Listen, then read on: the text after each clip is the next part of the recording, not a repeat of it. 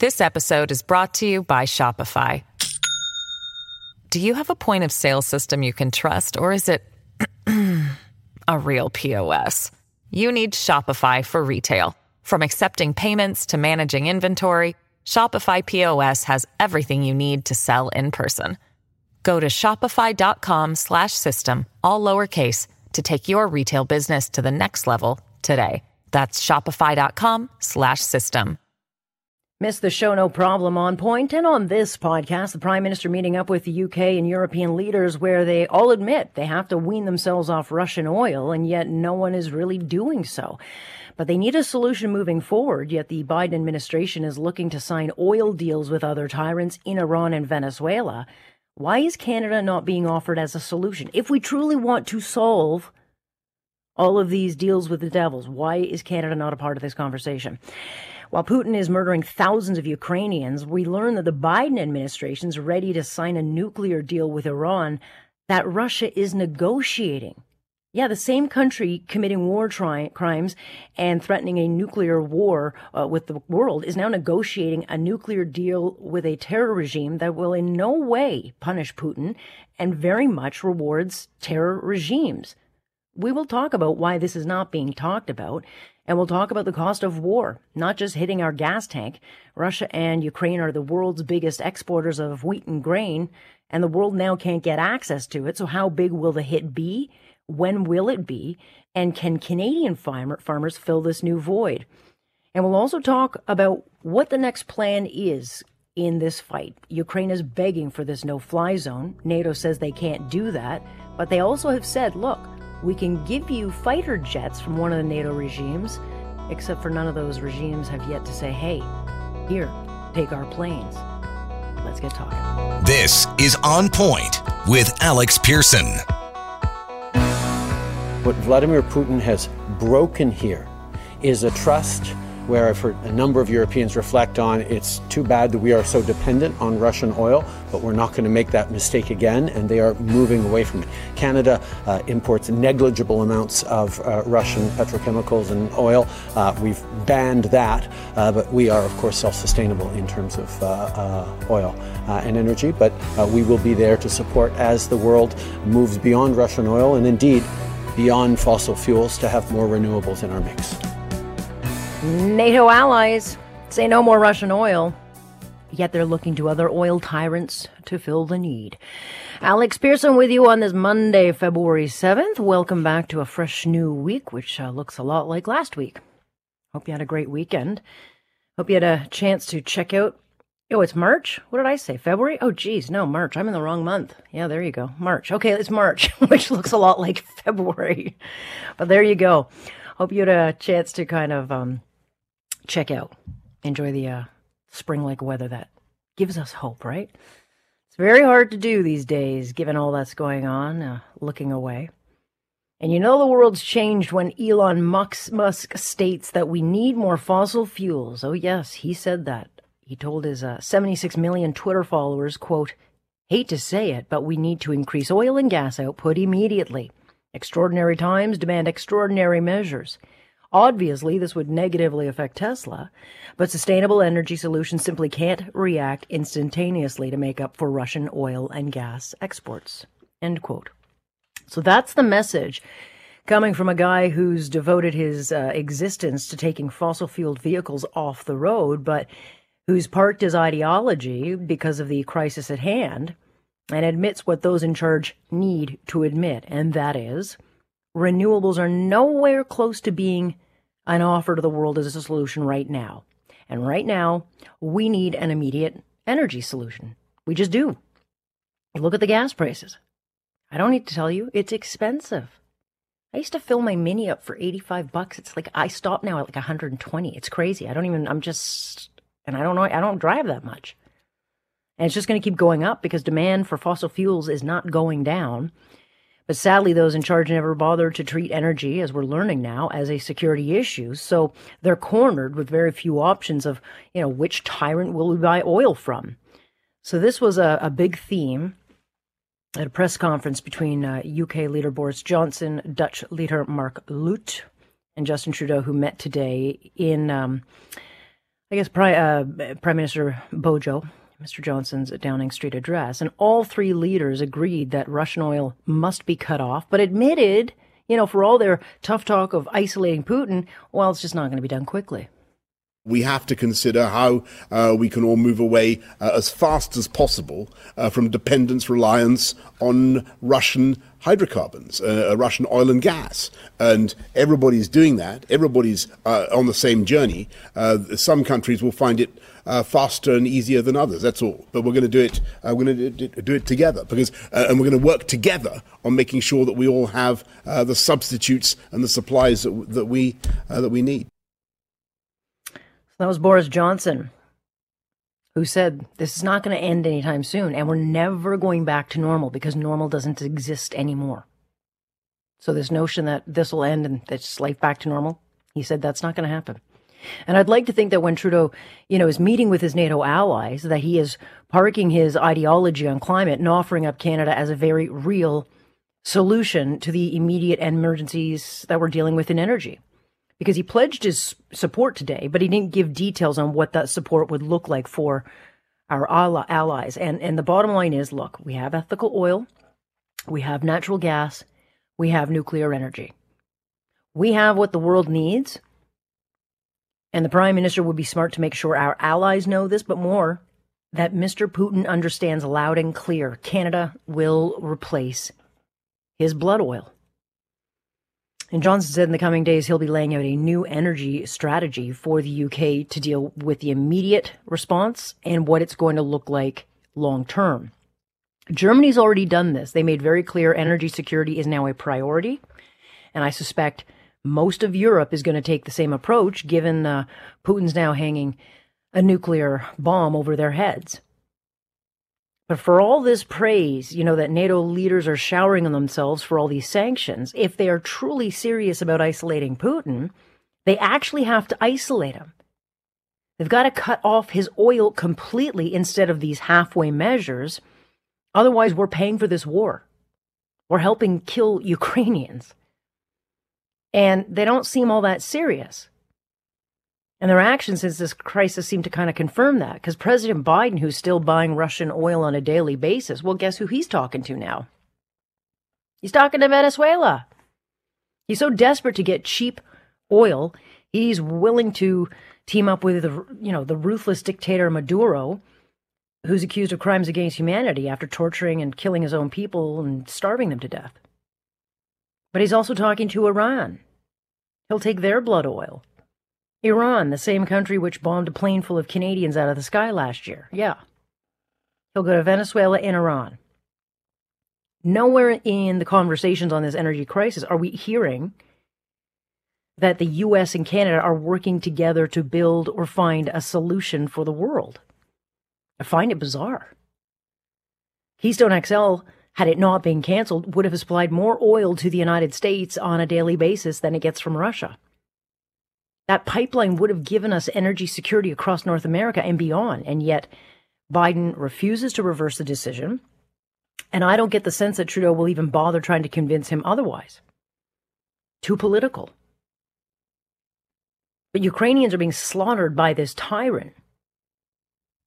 And instead of sending Putin and the rest of his blood buddies a message, Biden and NATO continue to reward their bad behavior, signing deals with the world's devils, offering up cheap oil. But it doesn't in any way provide us energy security or security moving forward.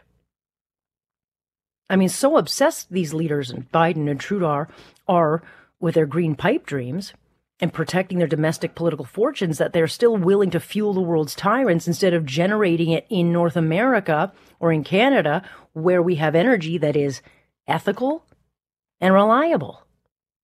Which is why Putin, who's still getting rich off of his oil sales, is just going to continue to kill Ukrainians with impunity, because he knows the world needs what he's got. Even if they hate him, they're just going to keep buying it. At the same time telling us, yeah, we're isolating Putin. Well, no, you're not. The bottom line is they've isolated the West with their reckless progressive energy strategies, and now, we are going to pay for it. Actually, no, we're not going to pay for it. Ukrainians are going to pay for it with their lives. even more troubling, is that the Biden administration is about to announce a new Iranian nuclear deal with Russia, and Russia's negotiating it. Yeah, the same Russia that's killing and culling Ukrainians has been sitting at a table negotiating with Iran for a new nuclear deal with the U.S. Does that make much sense? This deal is going to give Iran not just the ability to build a nuclear weapon, but it's going to give them billions and billions of dollars. It's not just lunacy.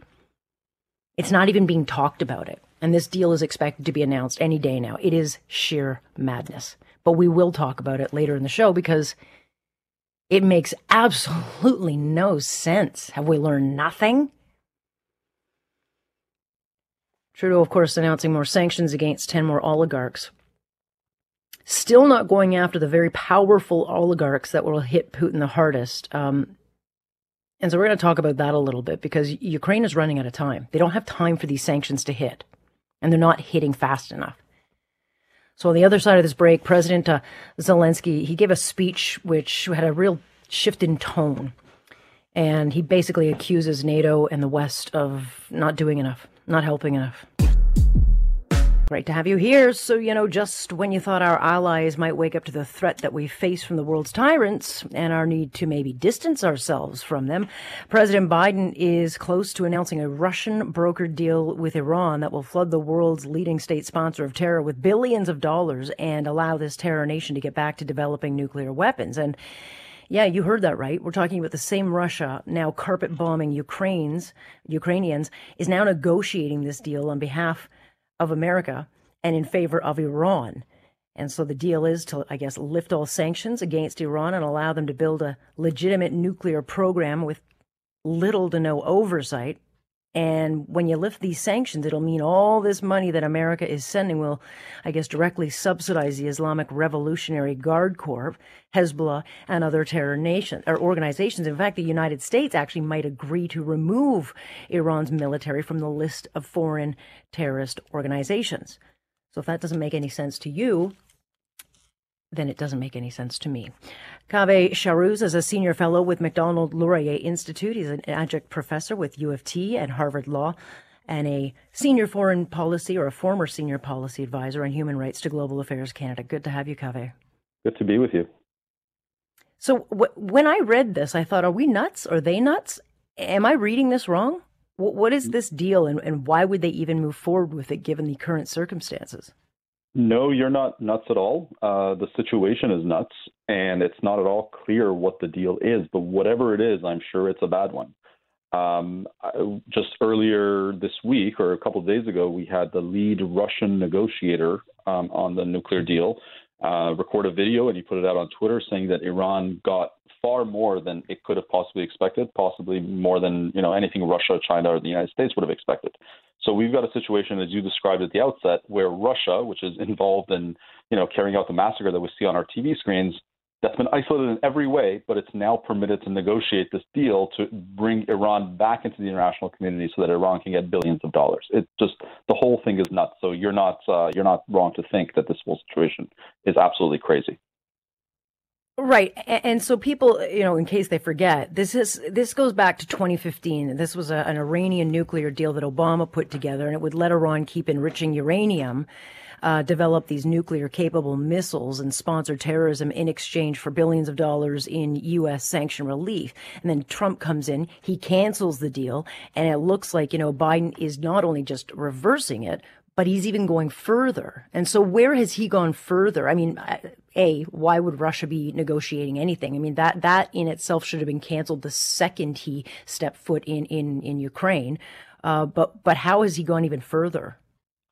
So it's not entirely clear. The text has not been released. At the moment, all we can do is guess. But, our understanding is that it goes farther than even the 2015 deal. And the 2015 deal was a very bad deal for a variety of reasons, including the fact that Iran got billions of dollars in sanctions relief. And it got a deal where, yes, it stopped enriching uranium, but there were all sorts of sunset clauses. So if Iran just waited a few years, it could just wait out the nuclear deal, and the obligations on Iran would fall away, and Iran could actually achieve a nuclear weapon in 5 to 10 years. Our understanding now, based on the leaks, is that this current deal is even better for Iran. So, it's anybody's guess, really, how much Iran gets out of it. But this early speculation is that a lot of the sanctions will be lifted. A lot of the people and organizations that have been sanctioned, including the Revolutionary Guards and a lot of the top, upper echelons of the Iranian regime, they will be released from sanctions. And Iran will presumably have a path to a nuclear weapon in the next decade or so. Yeah, I mean, I fail to see, though, how that this is even allowed to go on. Like, I don't where is the international outrage? Where are the questions for the president? I mean, I heard a White House press briefing with the press secretary, Jen Psaki, today, and she's talking about, well, we're trying to undo the damage that Mr. Trump did. But I fail to see why the United States, given it is a member of NATO, given that we are, the world is essentially under attack by Russia, why that this would even be going on and not instantly canceled. Like, weren't we told that the world has changed? That's absolutely true. And this is really what's shocking about it, is that the world has changed. It should have changed. And that Russia, for the most part, has really been isolated in every way, except in this one respect. And the reason for it is that the Biden administration is so committed to getting back into the Iran deal at any cost at this point, that it's willing to kind of ignore its allies. It's willing to ignore all that's going on in the world. It's willing to continue to work with Russia in these circumstances just to bring Iran back into the deal. It's absolutely nuts. And the fact that, the press isn't asking about it, I'm glad you're talking about it. But by and large, this is a story that's been absent from the newspapers and from other media. And so that's a great mystery to me. I don't know why we're not talking about this more. Well, I mean, as long as we're doing any business with Russia, as long as they're at the table on anything, as long as we're buying their oil, as long as Russia has any say anywhere, then it's not being isolated and we're not actually standing with Ukraine. So I fail to see how the Biden administration thinks that it's helping the situation when clearly from the outside looking in, it's just like, okay, we're going to do these quiet side deals while they do that little war thing over in Ukraine. But you're still empowering Putin. I think that's exactly right. The main headline is that Russia has been isolated, but as you say, I mean, there seem to be side deals happening, and Russia is still very much involved in these negotiations. Interestingly, Russia is actually currently objecting to the fact that these sanctions are going to get in the way of it doing business with Iran. So chances are that in the next day or two, you will hear an announcement from the White House where that particular sanction on Russia may be lifted, allowing Russia to have access to Iranian oil and the Iranian market. So it's the story that you hear about Russia being isolated is actually not true once you dig in a little bit deeper. Well, yeah, okay. And so then this is all just a bunch of kabuki theater. Because, on the flip side, you've got everyone in NATO and our European allies and the Americans saying that, look, we've got to isolate Putin. We're going to put all these sanctions against them. We're going to, try to choke him off and the oligarchs. But that's not actually what's happening because they're still buying Russian oil. And if they end up buying, there's a lot of conversations that the United States is going to turn to Iranian oil or Venezuelan oil. Nowhere in the conversation is Canadian oil. But they're all continually doing deals with the devils of the world, meaning that we're just fueling the threat. That is absolutely true. I'm so glad you brought up this issue. It seems like in the past day or two, the Biden administration has decided to go to every tin pot dictator around the world, be it Iranian oil or, as you mentioned, Venezuela. There's a delegation from the U.S. meeting with the Maduro regime, which has been isolated for a couple of years. But, the U.S. is going to be buying Venezuelan oil, presumably, not Canadian oil, not, the stuff that comes from a democratic liberal neighbor. So, I mean, I think that the main story is grossly misleading, talking about Russia being isolated and this being a great moment for democracy. I think, if you read a little bit more carefully, you'll realize that Russia is not quite as isolated as initially thought, and that, the U.S. is willing to bend over backwards to accommodate Iran. Very unfortunate. Right. And so then you can, there's so many conversations, people wonder, well, why can't Israel get involved and why can't they do anything to stop what's going on? And why can't other countries get involved? And it's like, as long as these side deals with tyrants are going on, countries like Israel, they got to protect themselves. They're not going to get involved if they think there's going to be a nuclearized, Iran. Yeah, I mean, at the moment, it seems like the Israeli prime minister is trying some quiet diplomacy behind the scenes. He seems to be pushing the U.S. administration to maybe take a tougher line on Iran. But by and large, I think they're, saving their political capital at the moment because, I mean, what's the point of coming out loudly against the deal if the Biden administration seems so committed to it? And if there is a deal with Iran, then it's Israel, America's ally, Canada's ally, that ends up getting isolated and ends up getting threatened by, the Iranian Revolutionary Guards, as it's been doing for 40 years. So it puts Israel, our ally, in a much tougher spot. It's really hard to say why the Democrats are so committed to this deal, but it really defies all logic and all explanation.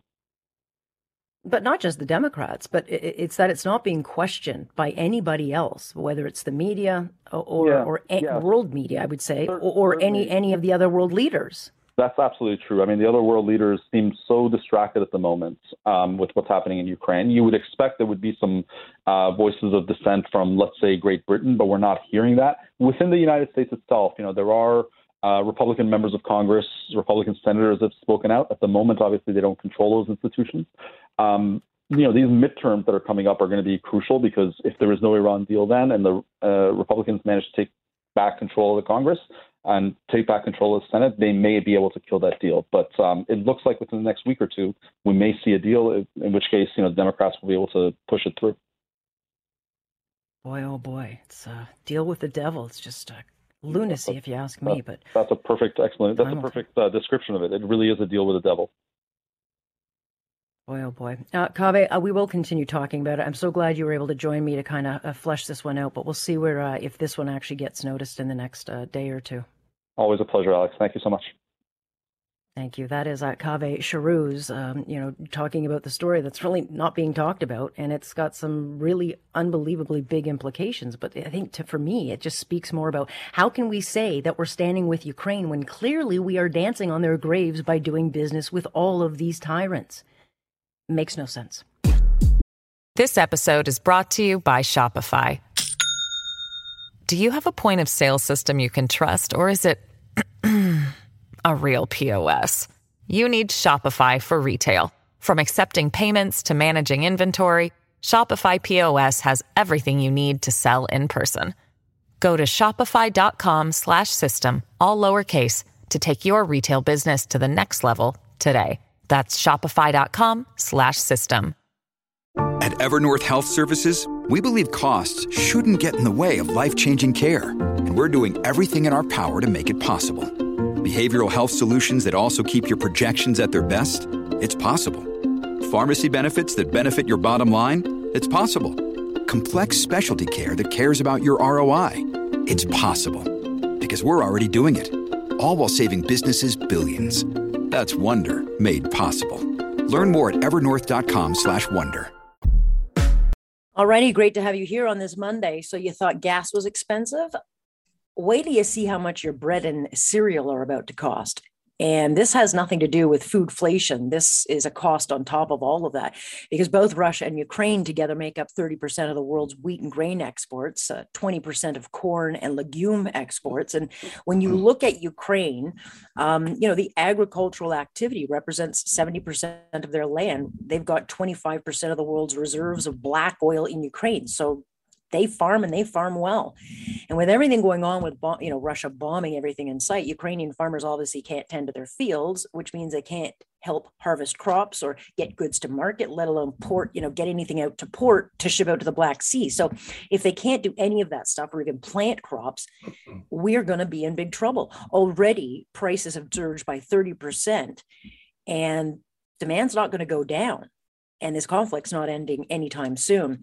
Let me bring in John Keogh to this conversation, founding and managing principal with Shantala. He's also a professor of practice at McGill University, where he teaches Center for the Convergence of Health and Economics. Good time to be a teacher there, John. Thank you, Alex. A lot of lessons to be learned.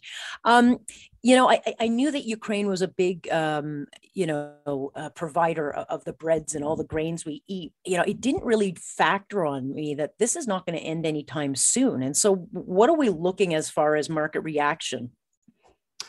Well, we as you pointed out in your opening, we do have a serious problem here. Ukraine is, the breadbasket of Europe, and quite a significant supplier of wheat and other grains. But just if we look at wheat alone, between Russia and Ukraine, as you mentioned, about 30% of global supply, that's actually about the same as Canada and US combined.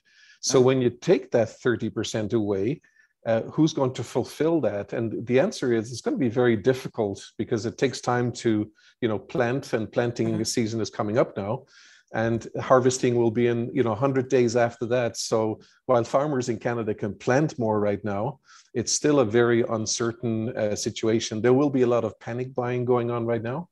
And our strategic reserves in Canada cannot deal with a significant boost in export demand. Yeah, I mean, one of the issues right now, obviously, if it's winter there, they're not going to be growing, but they do have to prep the fields in the next couple of weeks, and then they have to plant them. But if none of that's going to happen, then you're going to have customers all over the world saying, okay, who am I going to buy it from? China is, as you know, one of the biggest customers, I think, of Ukraine for those products, and they're obviously going to have to go somewhere else. I mean, is the market now factoring, John, that they're not going to get anything out of Russia or Ukraine? Yes, I believe so. I've been talking to a commodity trader over the last 2 days, and as you mentioned, prices are up in the last week more than 30%. I think it's 36%, and then the last month 48%. So the futures prices of commodities like wheat is just gone crazy. But if you add to all of this, the shipping container companies have now completely stopped going to Russian ports and Ukrainian ports. So there's no chance of getting anything out there. So immediately 30% of global supply goes away. But it gets worse, Alex, because the other underlying issue here is that Russia is the largest supplier of fertilizers in the world. And if you put, and number 4 is Belarus. China is number 2, Canada is number 3, Belarus is number 4. So if you take Russia and Belarus together, and you take out that factor of fertilizers, then we could have food security issues around the world. Right. Okay. And so, look, there are things we can do. Obviously, we can be a solution to this problem. But again, it's a lot of moving parts that would have to move very, very quickly because, we've got the farmers here. Do we have the land mass to fulfill supply to get crops planted? I mean, is there a way that Canada can become a market to make up for these losses, or is it just too little, too late? And are there other economies that would step in and fill that void? Well, I think Canadian farmers will certainly be looking at increasing their planting this year, but they can only scale up to a certain amount. They have to rotate crops every few years, every 3 or 4 years. So there will be flexibility to increase. I don't know what that percentage is. Is it 5% or 10%? But I know that in Australia, they're already starting to increase their production there. But if you look at Canada's customers, top 5 customers versus Russia's top 5, I had a quick look at it today, and there's only one customer in common, one country in common between the top 5, and that's Bangladesh. So if Canada was to backfill from Russia, they would be getting, into newer clients or clients where they provide a low volume today. So for example, Turkey and Egypt are the 2 largest clients for Russian wheat. Now, Turkey is part of the NATO alliance. So Turkey will probably look to Canada for increased supply. And so will Egypt. Other countries like Nigeria, Yemen, across the Middle East and North Africa, they'll also most likely be coming into Canada looking for additional supply. So there's an opportunity there for Canada to export to new countries or larger volumes to countries that were previously importing very low volumes from Canada. Yeah. And then, of course, the other side of it is it's going to cost more, but it's also going to mean costs are going to go up because we keep getting hit with increased oil prices as countries try to deal with getting off of Russian oil. And so everything's going to get really expensive, I think, very, very soon. We haven't quite seen the hit yet. I think people think we've seen the hit. When do you factor that we're going to start seeing some of the shortages, of this conflict, and where will we see them the most? Oh, we're going to start see them, in the next week or so. We've already seen oil prices going up to historic numbers now over the last number of days, and that's going to have a knock-on effect across all the industries. And and this is on top of trying to recover from COVID. So it's just, unfortunately, Alex, it's just going to get worse from here. And I think the big risk for Canada saying that we're going to increase our production of wheat is that, last year alone, I think about 40% of grain output was lost due to drought in Alberta and Saskatchewan. So we have some issues there with drought risk. And if that hits 40% of our outputs, that's quite significant. So I think we're going to start feeling it right across the board. Everything we do, everything we eat, everything, all vehicles, any form of transportation, everything is going to skyrocket. And I think the best forecasters probably don't have a clue yet of how much that will cost in each individual household. Yeah, I mean, you've been talking about broken supply chains for a long time. You were kind of the canary in the coal mine saying, hi, we got a problem. That was before the pandemic. Then the pandemic hit, then we had real problems in supply chains. And now we have this conflict no one was really expecting, but probably should have seen coming. And so there's disruption after disruption after disruption. So are there emergency meetings going on behind the scenes to make sure that we don't have real food insecurity? And in your mind, can we now avoid food insecurity? And if we get it, what does that actually look like? I think there's lots of meetings going on behind the scenes, intergovernmental level, also in Canada, US, and so on. I think decisions will have to be made, like in the early days of COVID, when countries like Vietnam got increased demand for rice. The country put in they actually stopped all new orders, and they rationed existing orders. And I think countries like Canada, US, the largest suppliers of wheat and other commodities, will also need to really calibrate how much they're shipping. And they may need to do something similar to Vietnam last year and say, you know what, we're not taking new orders. We'll fulfill the current orders we have, but we'll give 70% or 60% of the order volume, and we'll manage it until we can balance with the uncertainty that's coming into the market. So we're going to see more protectionism in all countries, correct? You could call it protectionism, or you could call it smart playing, because countries and governments and large industry players are now doing what consumers were doing in the early days of COVID. They were hoarding. And that commodity trader I was speaking to a few days ago mentioned to me that China, well, it's natural for China and countries with massive populations, they're buying as much as they can right across the board, whether it's oil, wheat, soy, and so on and so forth. So that's a natural reaction to that. And I think it's not food protectionism per se, but it is protecting the supply to make sure that there's equitable release of those commodities to countries that would not normally have the resources to be able to pay more in the short term. Boy, oh boy, what an interesting time. I don't know if interesting is the right word for it, but scary, interesting, turbulent, volatile. Yeah, for sure. John, very much appreciate you joining. I guess we'll stay tuned to see what when we start actually seeing the proof, which will be in the pudding. Thanks, John. My pleasure. Thank you, Alex. That is John Keogh, who is an expert on all things supply chains. Boy, oh boy, does he know his stuff. We've seen civilians targeted where they live, where they work. The Russians have even said they're going to bombard more civil infrastructure, which President Zelensky likened today to deliberate murder. And so for the 1.7 million Ukrainians who've already crossed an international border, they're safe. But for those who've remained in these besieged cities, staying is unsafe. Leaving is unsafe, as we've seen civilians come under fire as they've tried to escape. The decision is fraught. It's terrible. So the United Nations confirming, what we already know, and that is Vladimir Putin is a monster. Doesn't care who he kills. He'll do whatever he needs to get what he wants. So he's refusing to create these corridors so that Ukrainians can escape to safety. And even, he's just targeting those who want to flee. And President Zelensky over the weekend changed his tone a little bit, lashing out at the West and NATO for not doing enough to stop Putin. He's still calling for the no-fly zone. NATO, of course, saying, look, we can't do that. Interestingly, on the Sunday talk shows, Secretary of State Antony Blinken said that NATO members have the go-ahead to send fighter jets to Ukraine, but so far, no NATO members have stepped in to offer that up. Retired Major General David Fraser is president of Aegis 6 Corporations and former Brigadier General of NATO ground forces in southern Afghanistan. He's always very generous with his time, so I don't like to ask too much for him to come on, but I do thank you when you do. Alice, good to be with you.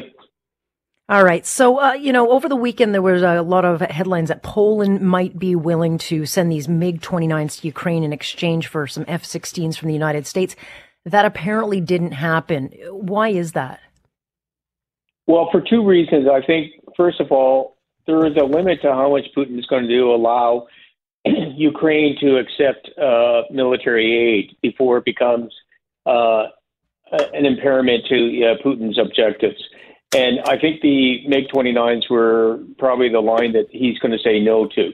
But let's come back to that in a second. The other side where Putin's going to object to is that Poland gives up a lesser aircraft.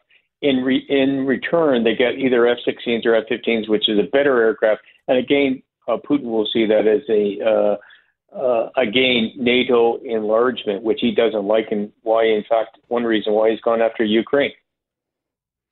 It's so hard, and I'm sure I don't need to explain it to you, to stomach what we're seeing on, the televisions, knowing that babies and children and mothers and grandparents are getting killed, not by their fault. So a lot of people want to do more. We can't, of course, have NATO do anything because they don't want to have a third world war. But then why would the United Nations, could they then say, look, we won't call for that no-fly zone, let the United Nations do it? Can they do that? And short answer is no. United Nations have no forces. They have nothing other than what the member states can have, and they don't. The United Nations doesn't even have the command and control to manage that.